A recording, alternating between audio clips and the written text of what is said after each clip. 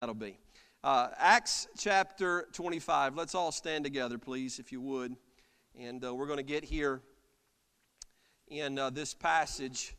We just wrapped up chapter 24 last week.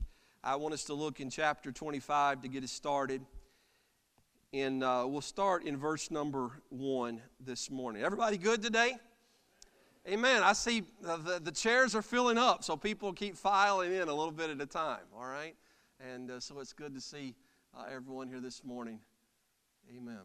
All right, Acts 25, verse number 1. Now when Festus was come into the province, after 3 days, he ascended from Caesarea to Jerusalem. And the high priest and the chief of the Jews informed him against Paul, and besought him, and desired favor against him, that he would send for him to Jerusalem, laying wait in the way to kill him. But Festus answered that Paul should be kept at Caesarea, and that he himself would depart shortly thither. Let them, therefore, said he, which among you are able, go down with me, and accuse this man, if there be any wickedness in him. And when he had tarried among them more than 10 days, he went down into Caesarea, and the next day, sitting on the judgment seat, commanded Paul to be brought. And when he was come, the Jews which came down from Jerusalem stood round about, and laid many and grievous complaints against Paul. And what I want to draw out of this passage is the last phrase of verse number 7. You can underline it if you're in the habit of underlining your Bible. This phrase, it just sticks out to me. Which they could not prove. They could not prove. This morning, the title of my message is Fictitiously Accused. Father, I pray for your help this morning as we gather together and get in the Word of God. We're thankful for the day. We're thankful for the opportunity to worship you. Lord, I rejoice in the fact that Michael made a public profession of his faith today and followed you in believer's baptism. And we were able to be a part as witnesses of that testimony. Lord, I thank you for the opportunity that we have today to gather together corporately in worship, and also a time to unite in fellowship. And I pray that you would empower me now as we gather around your word and ask for your help. Father, I realize that there are things going on today, and it's very easy for us to be distracted. Lord, our service schedule is a little bit different today. It affects our routine, and therefore sometimes it affects our mindset. Father, I pray that you'll gather us together now around your word. As we sit at your table and you break the bread of the word of God, I pray, Father, that you would pour into us. Give us exactly what we need today, that we rejoice in your goodness and your faithfulness. Bless us now, we pray. If you tarry, Father, we rejoice. But even so, as John prayed, come, Lord Jesus. In his name and power we pray. Amen. You may be seated.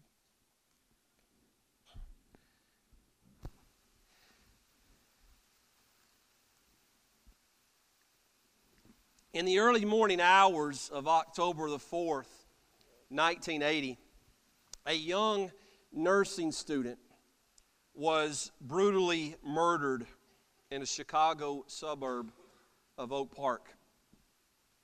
And following the advice of friends, a young Bible student by the name of Steve Linscott shared with police on October the 6th details of a dream he had on the night of the crime. The police later arrested Linscott on November the 25th, interpreting his dream as a roundabout confession of a psychopathic killer. On June 16th, 2 years later, 1982, the trial was held and the jury determined that Linscott was guilty of murder.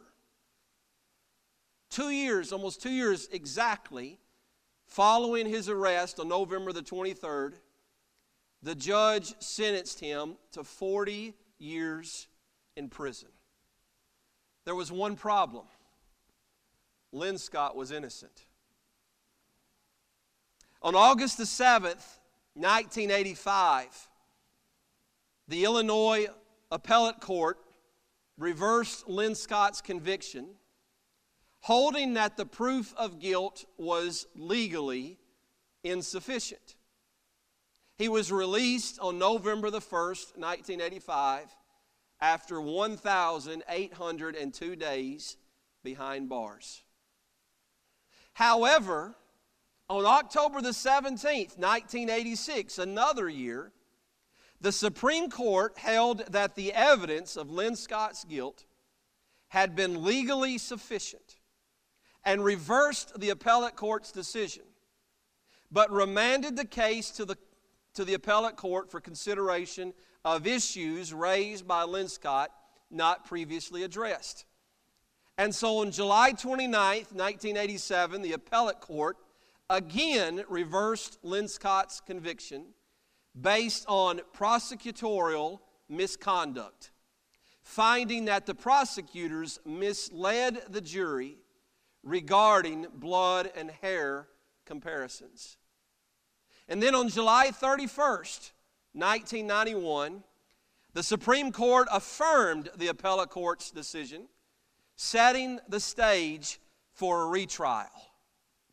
On July 16th, 1992, almost 12 years following the arrest, charges against Lynn Scott were dropped after DNA testing exonerated him. The state's attorney, however, stopped short of proclaiming Lynn Scott innocent, only saying that there was insufficient evidence to try him again. Then on December the 19th, 2002, 22 years after his arrest, Governor George Ryan pardoned Lynn Scott based on innocence, entitling him to automatic compensation for his wrongful conviction. He received just over $60,000. 22 years. The saddest part of that, I believe, is that they never did find out who did it. But they took the easy route and convicted the wrong man. And they took what evidence that they had and they twisted things to make it believe that this guy was indeed wrong. Changed his life. Well, we've been looking at the Apostle Paul and what he has been facing.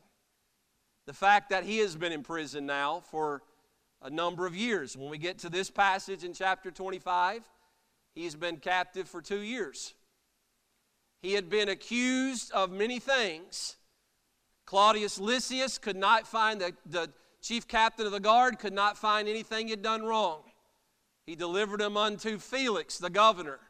Felix could find nothing wrong. But Felix, you remember last week we talked about how Felix and Drusilla, they asked Paul to come in and talk to them about the faith in Christ. And the Bible says that Felix was under such conviction that he trembled. He trembled. But rather than placing his faith in Christ, he simply told the preacher to leave, to go away from him, that he would call him back at a convenient time. But his true desire was this: he was hoping for financial gain. Rather than Felix being concerned about eternal rewards, eternal gain, he was looking at financial gain. And at the end of chapter 24, the Bible talks about that he was hoping that someone would come and offer him a bribe so that Paul could be let go. But no one ever offered him a bribe. And so Felix, willing to please the Jews in chapter 24 at the end of verse 27, willing to show the Jews a pleasure, the Bible says that he left Paul bound. He could find nothing wrong that he had done. But just to please the Jewish crowd, he decided, well, we're just going to keep him locked up. We don't have anything to charge him with, can't do anything with him, but we're just going to keep him locked away. My goodness, how corrupt things can be.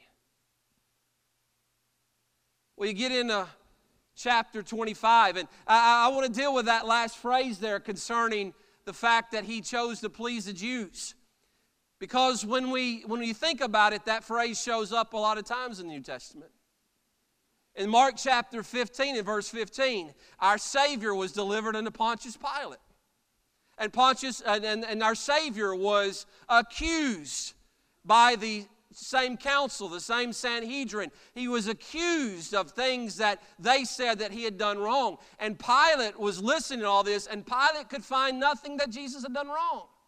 He found nothing worthy of conviction. In fact, Pilate's wife kept coming to him and says, "Have nothing to do with this just man. I have bad dreams concerning him."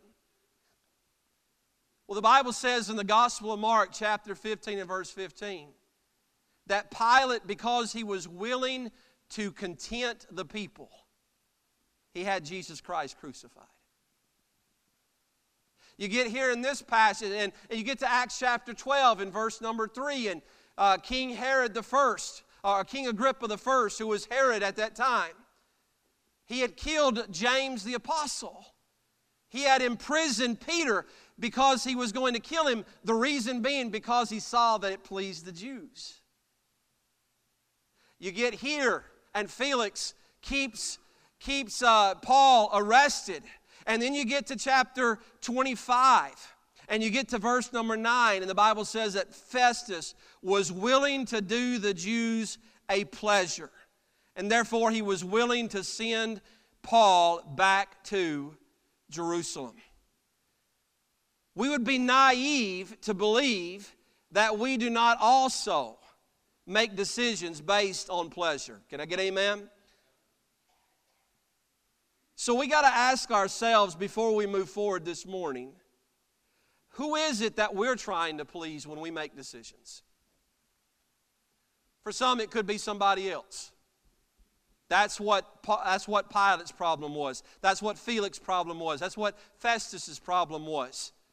They couldn't find anything wrong that Jesus or Paul had done, but they choose to please somebody else. They choose to make someone else happy.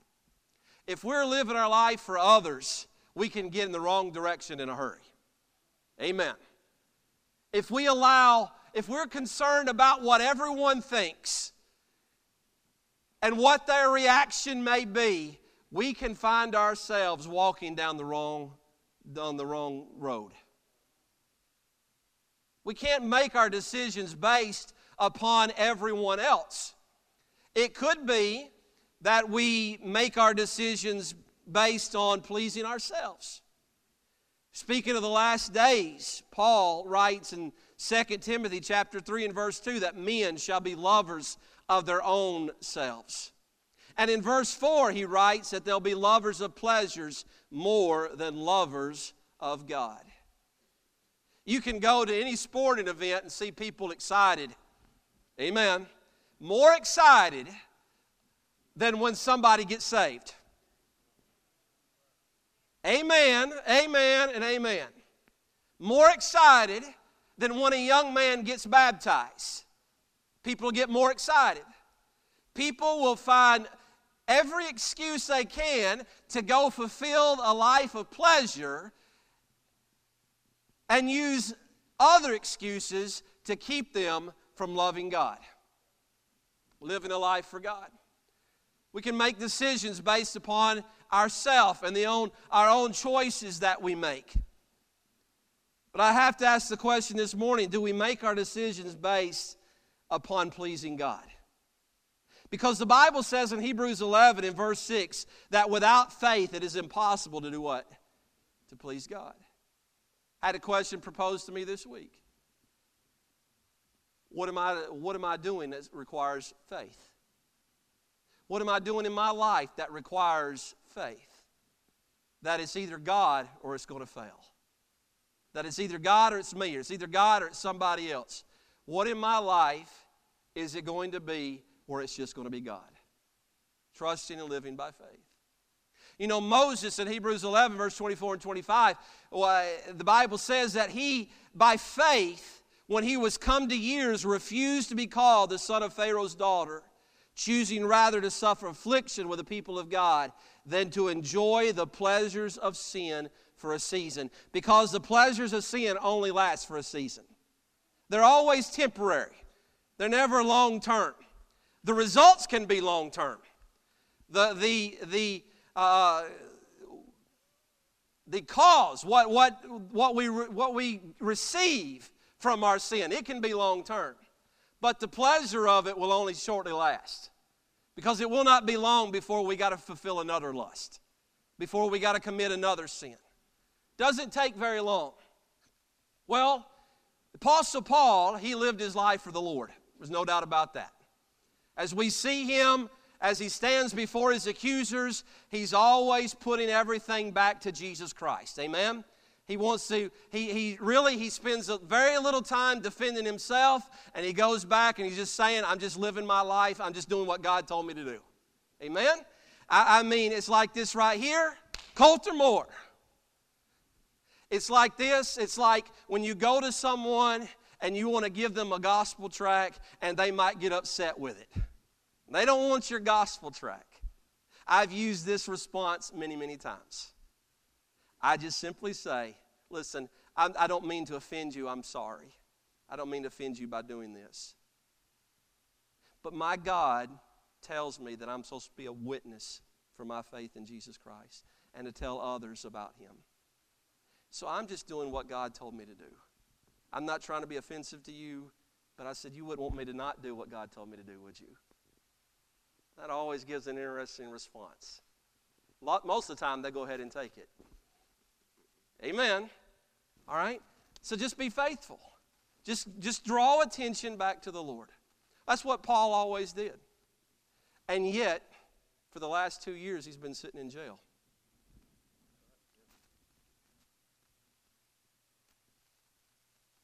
For the last 2 years, he's been sitting in jail.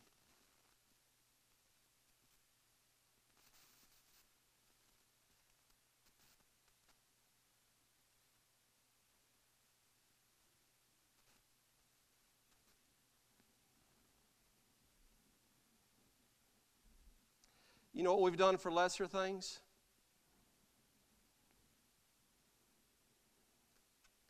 Get mad at God.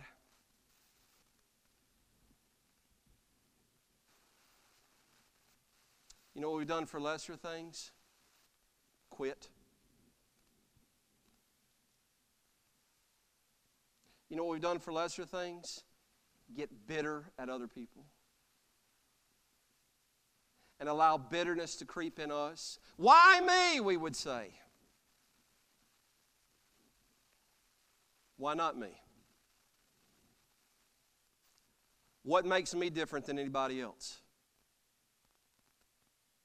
That's a tough statement to make. You know what many Christians have today? You know what's keeping them from really serving God? They got bitterness in their heart. There's no place for bitterness in our life. In Hebrews chapter 12, the Bible talks about a root of bitterness troubling us to the point that it defiles us. We allow that root to sprout. We're even happy to keep it watered. We're happy to see it grow because, Steve, bless God, I didn't do anything wrong. They're the ones that's wrong, and so therefore I'm just going to get mad and angry at them. To the point that I'm so mad and frustrated with other people, whether they're believers or unbelievers. And for many people, the reason that people stay out of church is because of believers. I didn't save anybody. The only one that matters is my relationship with Jesus Christ. Hello? But we allow that bitterness to root. We begin to let it creep in. And somebody said something that offended us or hurt our feelings. Or somebody fictitiously accused us of something. One thing that I've learned through the years is this. They say in the court of law that everyone is innocent until proven guilty. that true? That is not how it works in the law of public opinion. In the law of public opinion, you're guilty if somebody can get someone else to believe them. Amen. So in Paul's case, he's been in jail for the last 2 years. And as I read this, and he's been fictitiously accused time after time again, and nobody can give him a reason for being there. Nobody can say, this is why we have you locked up. Nobody can present anything that says, I believe you're guilty. Nobody can do that. I might get a little bitter about that. But Paul doesn't get bitter about that. So how does he handle it? That's what I want us to look at this morning. I want you to look at verse number 8. In verse number 8 of chapter 25, while he answered for himself, they offered in verse 7, they laid many and grievous complaints against Paul. Okay? This is interesting thing. He's been locked up for 2 years. Felix has been removed from office. Festus comes in. After 3 days, Festus goes from Caesarea to Jerusalem. He gets to Jerusalem. He's not even there no time. And here comes the council. They find Festus and said, hey, do you know that you got a prisoner of ours locked up that we would love for him to come back to Jerusalem so that we could try him? They didn't waste any time. There's a new regime here. There's somebody else in charge. So they just go to him and they say, listen, we would like to bring Paul back to Jerusalem so that we can try him. And Festus listens to them and he says, no, I'm not going to send him back to Jerusalem. You guys, you can come back with me. In a few days, I'm going to go back to Caesarea and we'll try him there. And so it says in 10 days, he goes back up to Caesarea. The next day, he goes to the judgment seat and he brings out Paul and he has the council to offer their prosecution, and they talk about why he is wrong. And Festus goes on and he says later in the chapter, he says, they didn't bring accusations that I expected them to bring. It was mainly about their superstition, as he calls it. And he says they wanted him to go back to Jerusalem. And he gives thought to that. And he hears their grievous comments that are made. And Paul responds in verse number 8. This is his very brief response. While he answered him for himself, neither against the law of the Jews, neither against the temple, nor yet against Caesar, have I offended anything at all. That's all he says. I hadn't done anything wrong. He doesn't give evidence. He doesn't spend a lot of time doing all of that. He knows that their prosecution is so weak. He just simply says, whether it's against the law, I didn't do it. Against the temple, I didn't do it. And if it's against Caesar that I'm accused, I didn't offend anything at all. I want you to look in verse 24 with me, same chapter. Verse 24. And Festus said, King Agrippa, and all men which are here present with us, you see this man about whom all the multitude of the Jews have dealt with me, both at Jerusalem and also here, crying that he ought not to live any longer. But when I found that he committed nothing worthy of death, nothing worthy of death. Well, here's something. When you're fictitiously accused or you have a reason to grow bitter about somebody, I want to encourage you to remain guiltless. Remain guiltless. I feel like I'm in church all by myself this morning.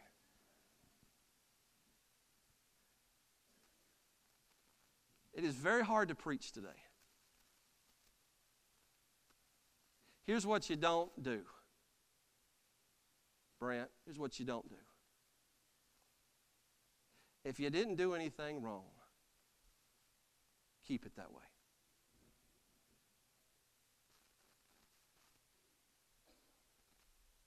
Let the Lord handle it. Amen? Remain guiltless. You know what? I'm going to pick on you again. Stand up. Yeah, that's what I want. That's what I want from you right there. All right? If somebody punches you, what's your initial reaction? Yeah, you want to punch back, right? Yeah, you're going to move down this end later, right? If somebody throws a punch, the reaction is always, well, I'm going to punch back. Is that what Jesus did? No, it's not. So the first thing is just remain guiltless. All right? If you didn't do anything wrong to start with, don't mess it up by doing something wrong now. If you was worried about your testimony all this time, don't blow it. Don't blow it now by letting somebody get to you. All right? Because sometimes somebody's going to hurt your feelings. Sometimes something is going to be said about you or something about your loved ones, and you're going to get mad and you're going to get frustrated, and probably your initial reaction is this: I just don't like them, I'm not going to speak to them, I'm not going to have anything to do with them. And you allow bitterness to grow in your own life. And that affects you. It affects you spiritually. I'm not going to talk to them. I'm not even going to go their direction. I'm not even going to look at them. Remain guiltless. Paul could keep his head up. The second one is this right here. Trust the sovereignty of God. He says in verse number 11, if I be an offender or have committed anything worthy of death, I refuse not to die. But if there be none of these things whereof these accuse me, no man may deliver me unto them. And he says, I appeal unto Caesar. Why did he do that? Well, just a few chapters ago, we looked at that Paul said, be of good cheer, Paul. If you testify to me in Jerusalem, you'll also testify of me in Rome. God made it very clear Paul is going to get to Rome. Amen? So he's just trusting the sovereignty of God. He's trusting the sovereignty of God.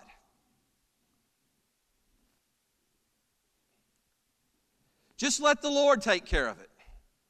Let the Lord work things out. I think of Joseph in the Old Testament. Joseph was wrongly accused. Amen? He was wrongly accused when others might have committed the sin. And he ended up in jail, and we know what all took place there. He even interpreted the dream of one of his cellmates who was released. And the cellmate said, I'm going to remember you when I get out of here. And you know what? He didn't remember him for 2 years. And all of that time, Joseph refused to turn his back on God. And refused to allow bitterness in his heart. And he finally got to a place where God was wanting to get him to all along. And he could testify at the end of chapter 50 to his brothers, you meant this unto me for evil. You meant this unto me for wrong. But God meant it unto good. God was in control of it all along. Amen? God got us where we're supposed to be. He trusted in the sovereignty of God. Daniel in chapter 6, he could not petition anyone else except for Nebuchadnezzar or except the king. And there was Daniel, as it was told that he could not do. He opened up his window as he always done, morning, noon, and night, and he prayed to his God. And as a result, he was brought and he was thrown into the lion's den. And he could have a reason to get bitter. But he just spent time with God, and God protected him that night. And as a result, it affected the king, and it affected so many others who believed that Daniel's God had to be the one true God. Do you realize this, Miss Lorene? Sometimes we go through things so that God can reach more people. We're going through a storm, we're going through a trial, we're going through something that we think, I don't deserve to be here. But we're going through that because God's going to use our testimony to reach more. When Paul gets to Rome, he writes many of his epistles. He writes many of the letters that we have in our New Testament. He reaches many of those who are in Rome, including those in Caesar's household. How else are you going to get there? There are many people throughout the Bible who had reason to become bitter and angry at the Lord, but they trusted the sovereignty of God, and God would take care of it. Now turn your Bible to Matthew chapter 5. Would you do this, please? We need to forgive. Matthew chapter 5. Look with me this morning in verse 43.